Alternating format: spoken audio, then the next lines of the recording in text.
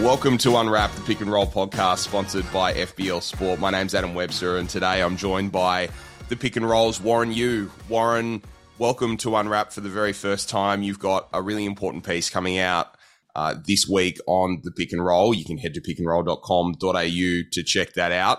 Do you want to introduce what you've been writing about, what you've been researching? You spent quite a bit of time on this piece. Yeah, thanks, Adam, and thanks for having me. This is a story close to my heart in the sense that a few years ago I wrote a story that covered Asian representation within elite basketball in Australia. So a natural progression a few years down the line is essentially, what about exploring Asian representation at the highest level, which is the NBA? So this got me down a bit of a rabbit hole. You know, what was the representation numbers like since guys like Yao Ming strode on the biggest stage in the world? There was obviously the Jeremy Lin essentially saga, right, in the 2010s as well. So that got me down this rabbit hole that led me to a fascinating player called James Wang. James, obviously we'll get to know him a bit in this podcast, but he became the bit of a centerpiece of this case study. And it's definitely an interesting story in terms of exploring the representation, why we haven't seen more, I guess, despite how passionate people are in Asia about basketball, and I guess what the future holds. Well, I guess I better introduce our very, very special guest on this show. Thank you, Warren. Looking forward to reading the piece. But we have the Director of Athlete Marketing for Priority Sports on the line himself, James Wang.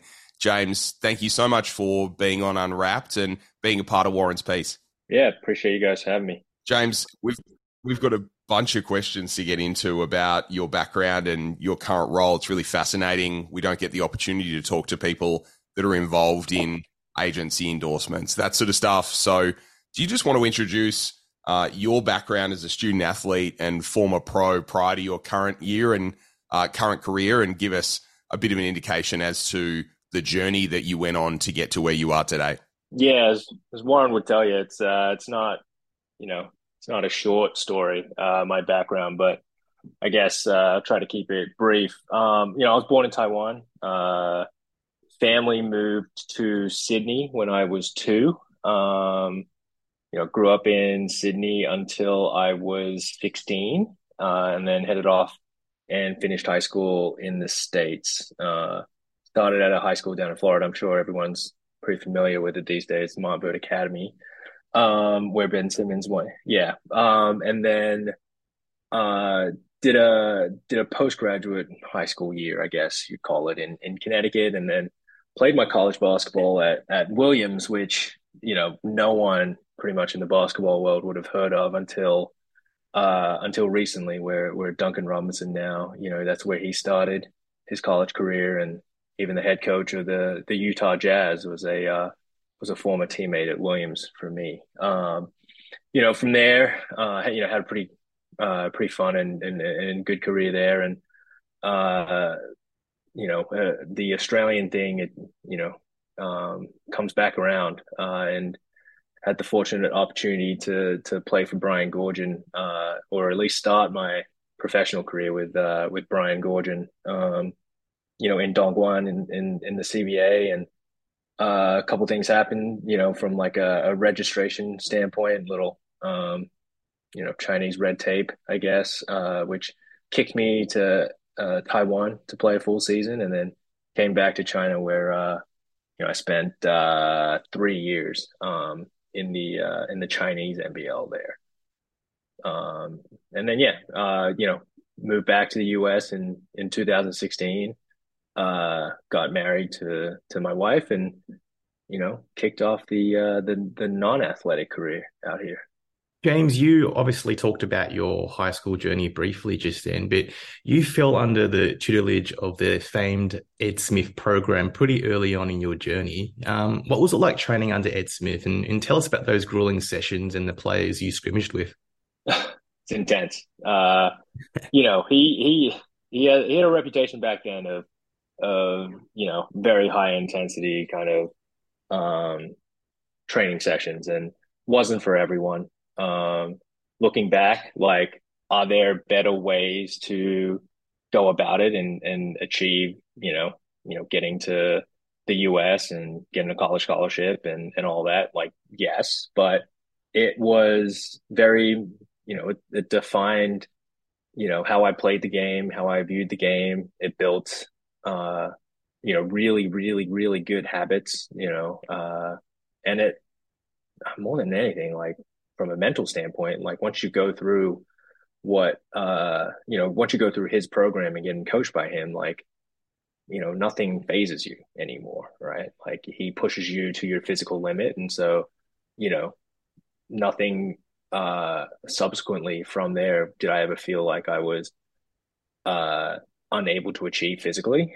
And he pushed you to your mental limit too, right? And so very thankful for it. They're very thankful for the experience. And, he's someone, I still keep in touch with him a little bit here and there, and someone who's had a dramatic effect on my life.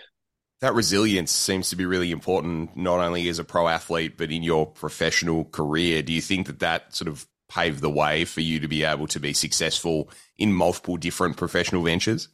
Yeah, absolutely. I mean, to describe like what the program was like, day started at 5 a.m., right? Practice started at 5:45. So you're up at 5, right? Which for when I started, it was like 14. For a 14-year-old kid, that's not natural, right? To go to bed at 9 o'clock and wake up at 5. So even that, like the discipline you needed to be able to survive, because if you didn't get a good night's sleep, like, one, you'd have a bad training session, but also like you'd have a bad day at school too. And so, yeah, like the discipline required to get through his program, like it just, traveling, halfway around the world, being away from your family, being away from anything that but the fact that you're wired mentally to, be disciplined, stay focused, basically just lock in to what's ahead. Yeah, I mean, it defined, it just set me up for success, throughout everything. So, what type of player were you, and who were your contemporaries? I think just getting an idea of timeline. When did you come onto the scene, and who was blowing up at that time? Who did you go, mono against and find to be, your strongest opponents? I was at Montverde from 2005 to 2007. And so the program then was not what it is today, right? Like it was still a very, very, very elite program. My last year there, we didn't lose a game. We went undefeated the entire season. But the players that we had I think 9 Division I players on my last year, my senior year team. One of them became a second round draft pick. Today, Montverde Academy, like their whole starting 5 goes in the first round of the NBA draft. So yeah, it's just trying to think, who might consider. The second round pick was my best friend Solomon Alabi, who ended up at Florida State. He was 7 foot, a little raw, but just physically, just unbelievable. I mean, in the state of Florida at the time, gosh, Chandler Parsons was a big prospect. Nick Calathes was a big prospect in the state of Florida as well. The top guys in that class were guys like Derrick Rose, which I never got a lot of these guys I didn't come across, like Derrick Rose, Kevin Love, and all of that. But yeah, it was, the biggest thing about playing at Montverde was the practices were harder than the games, right? Because you came across any kind of local high school, it was we were beating teams by like 60, 70, whatever. It was every day. It was basically 9 Division I guys in the gym, just basically killing each other. That was kind of the fun part of it. What sort of player were you? What sort of role did you fulfill on the team? It's funny when you talk about, I guess, my basketball development. When I was growing up in Sydney, I was more of a shooter. I was about 6 feet tall, which when you're 14, 15, 16, it's actually decent size for a shooting guard. And so, I always played my brother as well, who was a point guard. And so in order to play with him, I had to figure out, how to play without the ball. But, with this size and, needing to have success in this country, like you just can't be a 6-foot shooting guard, right? So like transition to more of a kind of a ball handling point guard role, which was the biggest challenge, right? What I was telling Warren, Australian ball pressure back then, it was the definition of that was like a 2-3 zone. And so there wasn't really much ball pressure, but you came to America and you got 6 foot, 6'2" guys that are 200 pounds that also play football at the same time, just hawking you 94 feet. That was definitely the toughest transition. It's a different beast, right? Yeah, it is. It is, man. Like it's something that you don't see. No matter how many suicides Ed Smith makes you run, just can't prepare for it until you get thrown into it, you know? Dial into that kind of Australian flavor then, James. During that college, I guess, selection process, you kind of considered St. Nichols. Tell us, what would that roster and playing style have looked like with, the Australian connection that you referenced previously? Yeah, it would have been fun. I mean, back then, Nicholls State had it was I guess the lesser version of St. Mary's, right? Like I think the connection was David Patrick, who used to be at St. Mary's, at one point was at Nicholls State, and they created, another Australian pipeline there. And so it would have been fun. Like it was a very hard decision to say no to them. But at the time there was, I think, 5 or 6 Australians on the team. One of them actually, he was a senior that was graduating, Stefan Blasinski.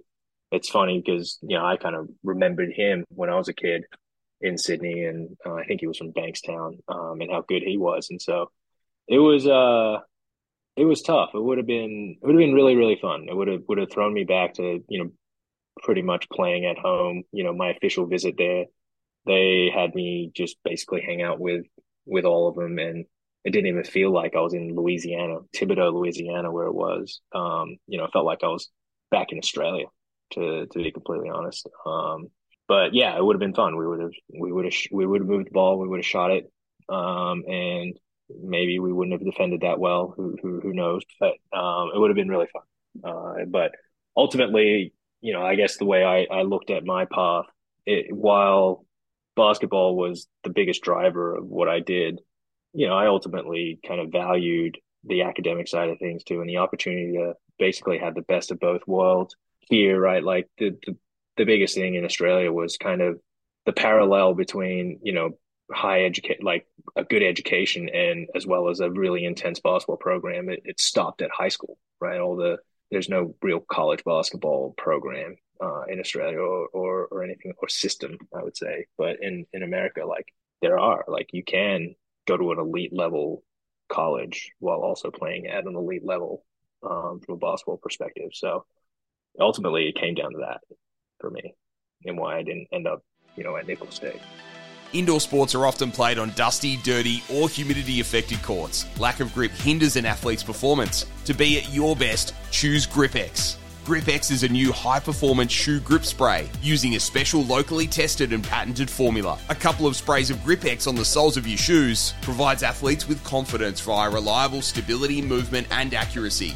Used by athletes at all levels and abilities on hardcourt sports such as basketball, futsal, squash, volleyball, and badminton, GripX does not affect natural movements, but supports controlled actions when surface conditions aren't great. GripX is available in 5 amazing scents, including apple, vanilla, and orange. At just $17.95 each, make sure you're ready to take the court anytime, anywhere thanks to GripX. Available only online at grip-x.com.au.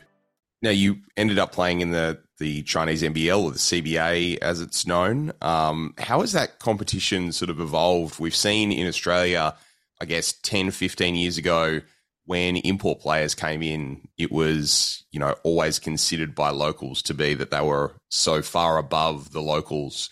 And now the gap has kind of gotten less and less over the years. I imagine it's the same with the CBA as well. When Stephon Marbury went over there many years ago, he was, treated like a superstar, and he was in the NBA. He was extremely popular.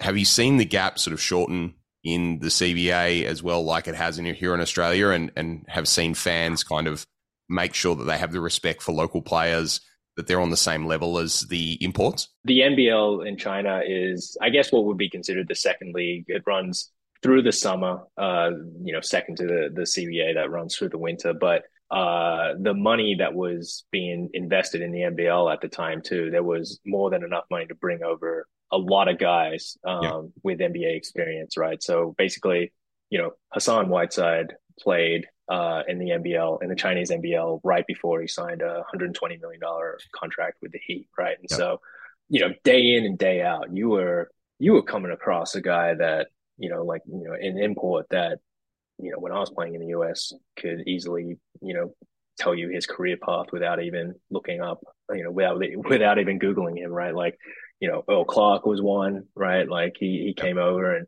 like, dude, you started over Pau Gasol, like on a team with Kobe and Steve Nash, right? So like it was a really neat experience to, you know, basically test yourself against these guys that have been to the pinnacle of basketball, all right, and just see how you go. Now, I got my ass kicked a lot.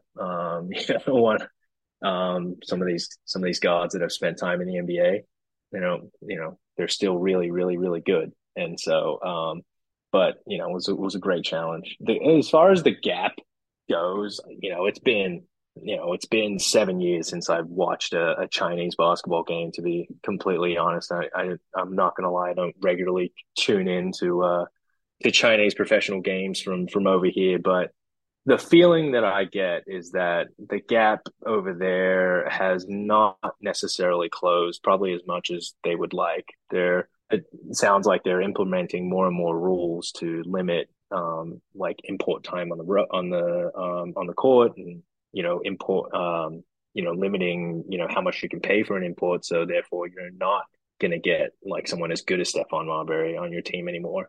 But still, a lot of those guys have NBA experience up and down the CBA. The indication, I mean, just even watching the Olympics, like, it's tough to say, but like probably not, to be completely honest. I guess, in Warren's piece, I dived into different theories why, but ultimately I will say like just since being back have not paid as close of attention as when I was over there. Well, you can read Warren's piece on pickandroll.com.au. We're here with James Wang, the Director of Athlete Marketing from Priority Sports. And James, post-basketball career, you obviously got into endorsements and agency. How did you realize that being an agent working in this world was something you wanted to do, and how did you get into it? Yeah, so to zoom out and give you a little background, it's from for athlete marketing, I guess what I deal with is guys as endorsement deals and shoe deals being one of them, but mostly a lot of what they do off the court, right? How I got into it, it's funny when I got back from China, just kind of figuring life out. It's something that just it was a lot of luck, to be completely honest. I, did my best I could networking around, my wife and I lived in New York City then, networking around New York City. I knew I wanted to be involved in basketball or sports in one way or another. And, just learning how to get into it. And I came across a marketing agent from one of the biggest agencies in CAA. He's an Olympic marketing agent. He's an Olympics agent, right? And so he kind of introduced me to the industry, gave me a quick rundown of what it's like, and there was a position open just on LinkedIn for another big agency, WME, and it happened that this guy knew who was hiring for the position and put my name through, and the rest is history, right? And sometimes that's all it takes is just happens by luck. You get in and you kind of work from there. So career started at WME. It's funny, a lot of it at the time was tennis. They had just merged with IMG, and so absorbed a lot of the tennis clients. My boss at the time represented Nick Kyrgios Oh, wow. for basically all his marketing deals. So my first assignments was to try to find Nick Kyrgios a deal in Australia. Now this was 2018 when he's just coming off, a lot of bad press. So it Height of definitely the bad wasn't boy easy. Kyrgios era. Yeah, it was not easy. There were a lot of no's, and you can imagine how tough it was trying to find something when I sat in New York. But it was one of my first tasks, and really fun to. It was a great way to, like, I guess, stay in touch with just what's happening in Australia, because I had to basically research what are the hot brands right now, and try to find him something. And ultimately, did successfully find him, a campaign with Uber Eats back then. So yeah, it's hilarious. So everything about my life just kind of comes back around to Australia and what's happening down there, even though I'm so far away. James, let's get into the granular detail then. Like, talk us through your day to day in terms of being an agent. So on the marketing side, it's a little different than what you would imagine, my boss, Mark Bartlestein, what his day is like, right? I deal with everything off the court. And so it's more of a process about, highlighting what our players are interested in, what makes them unique, and then going out and finding partnerships with brands and different companies that would be interesting for them, right? And making sure that we are building them a portfolio of partners that they're excited about, and as well as obviously, from a compensation standpoint, adds extra incremental income for them, right? And so it's I know this industry is kind of glorified, but it's not sexy at all. It's old fashioned sales. It's researching companies. It's finding the right people to get in touch with. It's finding the right audience to tell your players' stories to, and hope that there might be a partnership that's formed. As simple as that. And obviously, there's strategy involved in all of that. But yeah, the long and short of it, it's good old fashioned sales. Now, Mark Bartlestein has an extensive client list all across the world, as local as Clint Steindl, that plays for my Tasmania Jack Jumpers, and a lot of NBA players, a lot of players around Europe and the G League. I'm interested in the process around that sort of wide of a client list, particularly when you've got guys that are potentially fighting for either the same roster spot in Mark's world or the same endorsement in your world. How do you navigate through those sorts of challenges where there might be only one deal and there's multiple players that are kind of under your umbrella that might want that deal or might be eligible for that deal? How do you kind of make sure that everyone gets out of this as happy as possible? Because ultimately that's the goal, right? It is. And that side of things, there's one roster spot on an NBA team I can't speak to. The on the brand side, we give all of our guys the best possible shot that we can, right?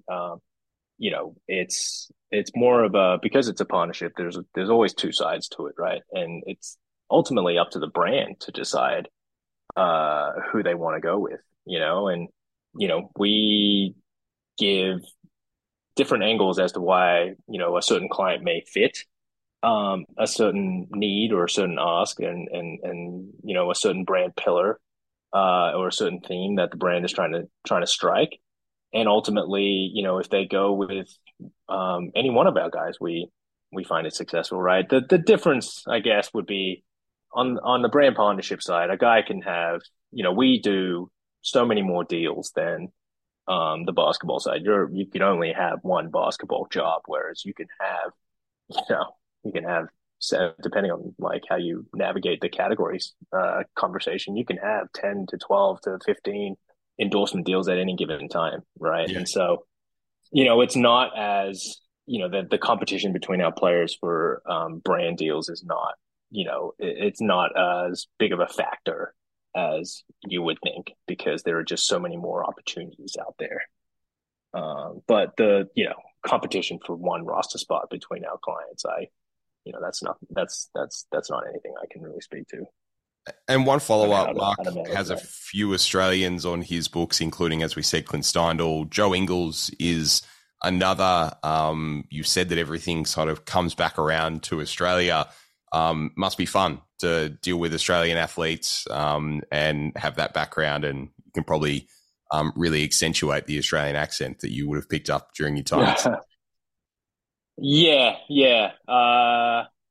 It is fun. It's funny. Joe was, when he came around in Chicago, actually came to we had just happened to have a company party. And he actually came to our company party, which was pretty funny. And yeah, it was a good time.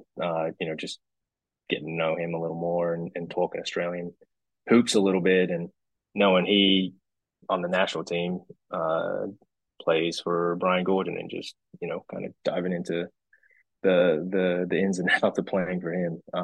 Was fun for sure. Speaking of everything coming back full circle in terms of Australian basketball, James, what's the Australian fraternity like for those involved in and around the NBA? Like we know the players get together, but what about those who work in and around the league? What's interesting, and there's a scout for the Utah Jazz that's Australian Asian. He and I have gotten to form a pretty close relationship. The first step is identifying all of them. It's tough, right? Like you never know. I know strength and conditioning there, I know there's a good amount of Australian guys that are strength coaches here in the NBA, but it's hard to come across them because they're spread out in different cities and in their facilities. But even I would say like I'd love to make more of an effort to get to know more kind of Australians in our industry, on the staff side, for sure. I'm sure there's a ton of like there's a ton of good banter going on across like Aussies meeting Aussies. I'd love to meet more of them. But yeah, it's the biggest thing is the NBA is so spread out, right? Like you 30 teams in 30 different cities. There are events, that bring everyone together, like All Star and Summer League, where there are opportunities to kind of get together. But for the most part, like you're pretty spread out, so it's tough. You got to get that Aussies in the NBA WhatsApp chat going, James. I do, and it's funny because like I work for an agency. There's no part of me that says I'm in the NBA unless obviously I work with a lot of NBA players, but like there's nothing that official that says I'm in the NBA. So it's like kind of an offshoot of it that no one really knows about. Well, James, hopefully a lot more people know about it now. James Wang, the Director of Athlete Marketing with Priority Sports, thank you so much for being on Unwrapped with us today. Appreciate you guys having me. Unwrapped is presented by FBL, Fantasy Ballers League, an Australian-owned and operated baller lifestyle brand that aims to provide you with the freshest lifestyle apparel and courtwear. FBL's products emphasise a perfect mix of fashion, function and comfort and make a bold statement in their distinctive white, black and gold colours. From hoodies, jackets, t-shirts and socks to their two signature shoes, the Edge in white and gold and the Threat in black and gold. Be bold with gold. Check out the FBL collection at fblsport.com today. Welcome back to Unwrapped, the pick and roll podcast presented by FBL Fantasy Ballers League. Adam Webster with you, and today I'm joined for the very first time on Unwrapped by feature writer of the pick and roll, Will Crouch. Will, thanks so much for joining me today on Unwrapped. Mate, thanks so much for having me. Good to be here for the very first time for myself. And hopefully many more times to come. Now, you've been with the pick and roll for a little under a year now, and the last couple of pieces you've done, I want to delve into those a little bit. One that came out just last week, just prior to the long weekend, regarding Summer Hansen, one of our up-and-coming Aussie female American college athletes. Mouthful, but tells you exactly where we're going. And grew up in Queensland. A really cool story about how Summer grew up, how she was, I guess, tapped for a talent, how she got the opportunity to head over to the States and head to Sacramento State, and how now she's really leading that team and going from, kind of unassuming beginnings to this great role on a team that is really young, building, not winning all that much, but she's able to shine. Yeah, for sure. Summer was awesome. It was really good to talk to Summer. You never know what you're going to get when you talk to these 18-year-olds off at college for the first time. Some of them are really well adjusted. Some of them, haven't had media training, which is totally fine, but you just kind of never know what you're going to get. And I was just so impressed by Summer straight off the bat. She spoke so well, so confidently, and really measured as well. She really thought about what she was saying, and she's just got this incredible story. I mean, I tried to do it justice, writing it down, and I probably couldn't even do that because it's just so fascinating.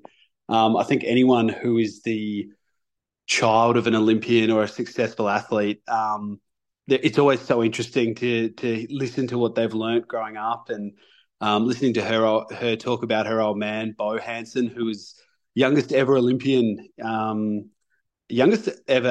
rower, I should say, for Australia. Went to 4 Olympics and medaled, and just had this terrific career. And now he's actually in the space of helping people reach their potential through coaching and high performance and testing and that kind of thing. So it's really cool. It was really cool to just listen to her perspective on kind of what it means to be an athlete and how she got to where she is and all that kind of thing. But I feel like burying the lead, she grew up on a boat, which I just found so bizarre. Incredible. Especially as I get very seasick. So when she told me that, I was just really struggling to wrap my head around it. But it was a little bit more normal than you might think. She grew up on this fairly large boat with a bedroom and a bathroom for everyone who lived on it in a marina. And it just sounded awesome. Her childhood growing up and just going and playing in sport and jumping into the ocean and just having this really good time. But, onto the basketball side of things, she... No, we can't go on the basketball yet, mate. I've got to ask you about the seasickness. In this piece, you go to great depths to describe to people who have never been seasick before what seasickness feels like. Now, I don't get seasick. My wife does absolutely get seasick.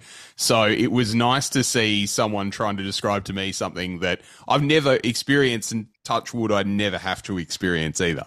Well, without doing too much of a deep dive, my old man's traveled a lot for work, and we've been on a few cruise liners as part of that as a family, and found out pretty early on I was seasick, and it's pretty miserable. The worst part of it is I probably didn't flesh it out too deeply, but there's just this impending sense of doom that you get. It's beyond the actual, the pain you're going through. It's the mental side of it where you just think, you're starting to think I'll never take for granted being healthy and feeling normal again. And then you start to spiral and think I'm never going off land again. And then you start to spiral and think, what can I do to get through the next hour? And it kind of overtakes your mind. And I've been through that a few times. It's, probably says more about me. I don't think everyone goes through that, but it's not much fun, I've got to say.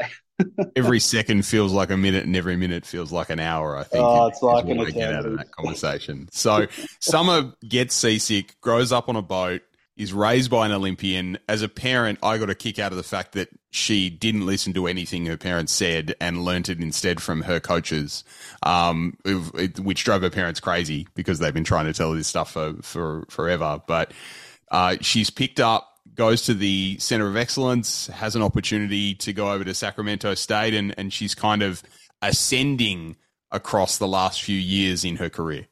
Yeah, she's really kicking goals, and I really like listening to her talk about how she has this dream of playing in the WNBL, and she took stock of herself when she was at the COE and finishing at the COE of how she could achieve this dream. And she kind of was quite realistic with herself and said, even though I've played for Australia and I've been at the COE with some of the best coaches in the country, I'm not ready, and I'm not going to get any more ready by signing up as a DP and, doing a lot of indies and working with coaches, but not getting to play and not getting to get those reps in that are so important. So that's when she, kind of went down the college path, and I didn't delve into it too much with her about her offers and stuff. She said she only got the one offer, but it was the perfect offer. It was a school that was in desperate need of someone to go and actually play and do the grunt work on the court. And it was a rebuilding era for this Sacramento State team. And it can be quite hard, I think, if you're a coach to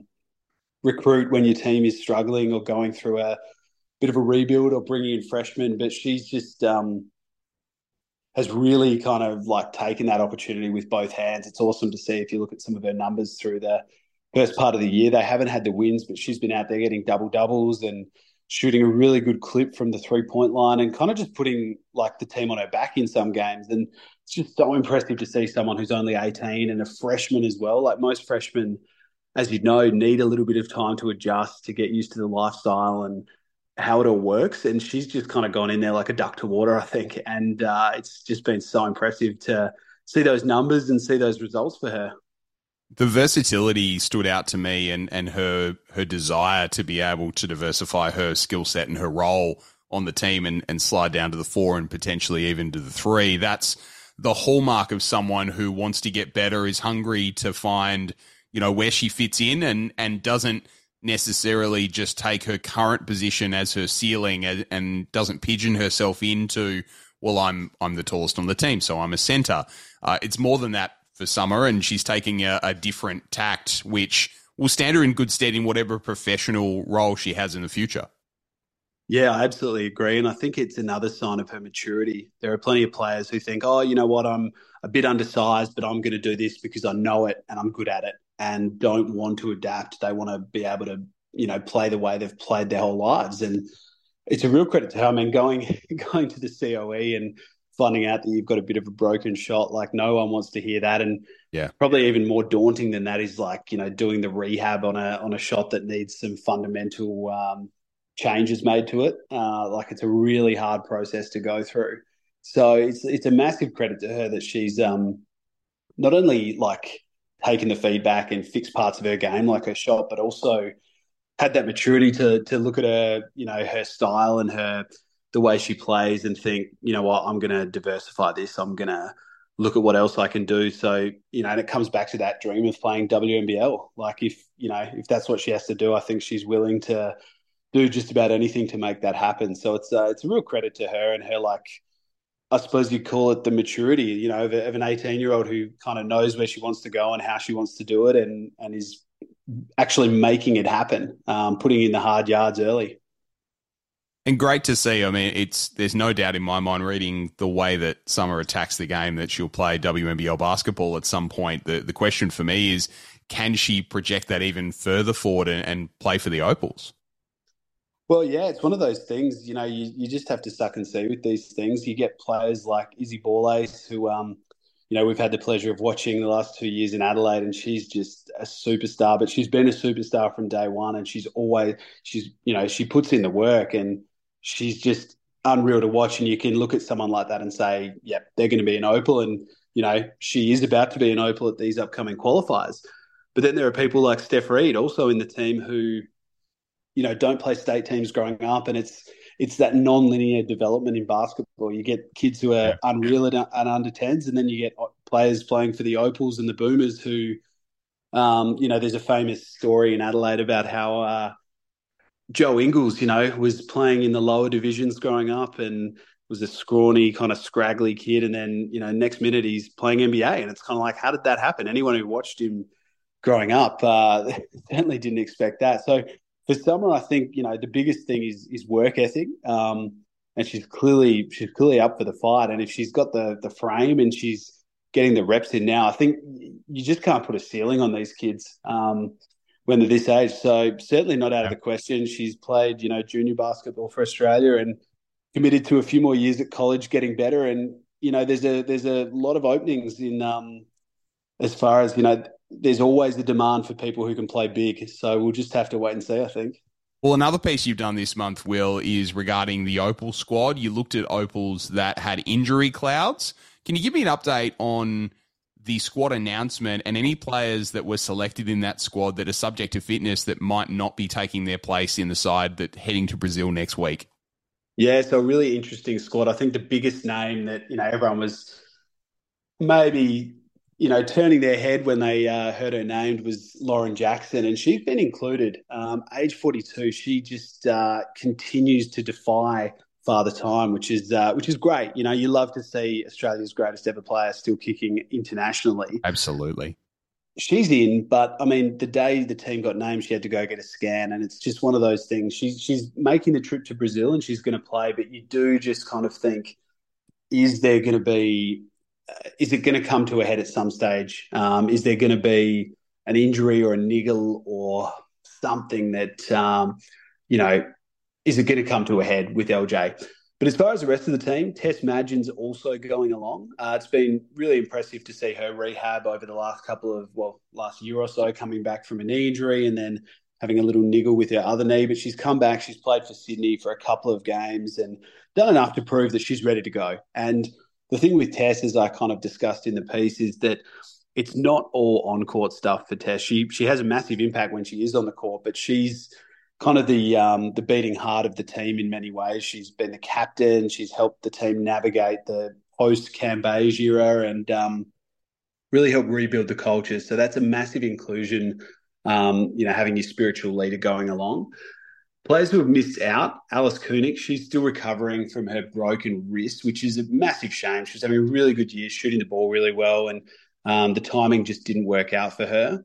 Christy Wallace, she's also still recovering from a knee injury, so still sidelined, but just a massive star of Australian women's basketball and had a massive season in the WNBA. So fingers crossed she's okay for the games in Paris. And the last one, which is a real shame she couldn't go to Brazil, is Steph Talbot. She was All-Star 5 at the World Cup in 2022, just a massive talent. The word was she wasn't quite ready to play, but I find that a little bit bizarre given she made her comeback for the Lightning on the weekend and in limited minutes looked like an absolute monster out there. I think she had 14 points, 7 rebounds and a blowout win, but she just looked unreal. All the athleticism, all the hallmarks of her game, the strength, the speed, the defense were all just 10 out of 10. And she made some moves that you just think, geez, that's going to go a long way to deciding whether or not the Opals win a medal at Paris. But sadly, not going to Brazil this time around. I think the great thing about it is that these are qualifying games, so it gives these players an opportunity to be able to rehab, get ready potentially for Paris, because the vast majority would be, in the first squad, I guess, Will? Yeah, 100%. And I think that's the best part about seeing Talbot on the weekend is you think she looks good, she looks ready to go, and she's going to be ready to go for Paris. So, it opens the door in Brazil for someone like an Izzy Ballais to play and get some exposure at the international level and play, hopefully play some minutes as someone who's going to be an Opal for years to come. Ditto with Jade Melbourne. She's earned a spot. Probably would have on her own merit, but, she'll certainly have the lion's share of work to do over there, which is awesome. But I think, Steph Talbot has proved she's going to be ready for Paris. Tess Madgen's going over. Christy Wallace, we still need to see her play, but it sounds like if she's ready to go, she'll be part of the team. Alice Koenig, a little bit more of a question mark. Need to see how that wrist goes when she's coming back. And LJ, I mean, we only have to look at that bronze medal game at the World Cup to see what LJ can still do. And she's been pretty good for Southside this year. Limited minutes, a bit of a different role, but when someone is as talented as she is at the international level, she's going to be an asset. So it's exciting to see what options Sandy Brondello is going to have at selection for Paris and how the team kind of comes together when it's that time for selection. Well, the Opals will play Brazil, Germany and Serbia next week, so we're excited to see how the team progresses toward Paris. Will, I want to get on to your background for a second. I've been doing this with the whole team at the Pick and Roll. You've been writing for the site for a bit over 6 months now. So give me your background, how you fell into writing about basketball, where your love of the sport comes from, and what you do outside of the Pick and Roll. Yeah, for sure. So my day-to-day job, I work at Nine News in Adelaide as a sport producer, sport reporter, sport presenter, a bit of everything in the sport department, which is great fun. Really love what I do. Being a parochial South Australian news network, it's all about footy during the footy season. So basketball, we're not able to perhaps give as much coverage as I would like personally as a basketball nuffy. So coming to the Pick and Roll was a bit of a no-brainer. I reached out to the guys and said, look, I'm just a passionate basketball nuffy. I work in media. I love writing, and this has evolved for me into a bit of a passion project, getting to write stories about people and tell their story and really flesh these things out that I probably otherwise wouldn't be able to do professionally. So for me, massively rewarding. But personally, I got into writing and media because I just academically wasn't that, I suppose it goes both ways. I was going to say academically gifted, but also academically interested, I suppose, in school. One of those kids who just had a short attention span, was just busy doing other things, wanting to play basketball and muck around and do all sorts of other stuff. And, I found myself, okay at English and okay at media. So I kind of just went down that path at uni and, as a sport tragic, someone who loves all sport, particularly basketball, that was kind of how it all married up together. I grew up playing basketball my whole life, really passionate, put in a lot of effort and a lot of, a lot of carry on the bench and the sideline and on the court. I'd work really hard, but the talent just wasn't quite there. So I figured out pretty quickly I was never going to make it professionally, and did the next best thing, which is, watch basketball and talk about basketball and write about basketball, in my spare time and in my professional time as well. We're going to have to get together a pick and roll basketball game, an inter-staff basketball game at some point, but I'll be on the bench waving a towel right next to you, Will. I was going to say, I'll be there with you, mate. Will, thank you so much for joining me today on Unwrapped. Will Crouch from pickandroll.com.au. You can read his piece on Summer Hansen, his piece on the Opals, and you can head to pickandroll.com.au for all the great content that we produce on a weekly basis. Will, thanks so much for joining me. Thanks so much for having me. Great to be part of the team.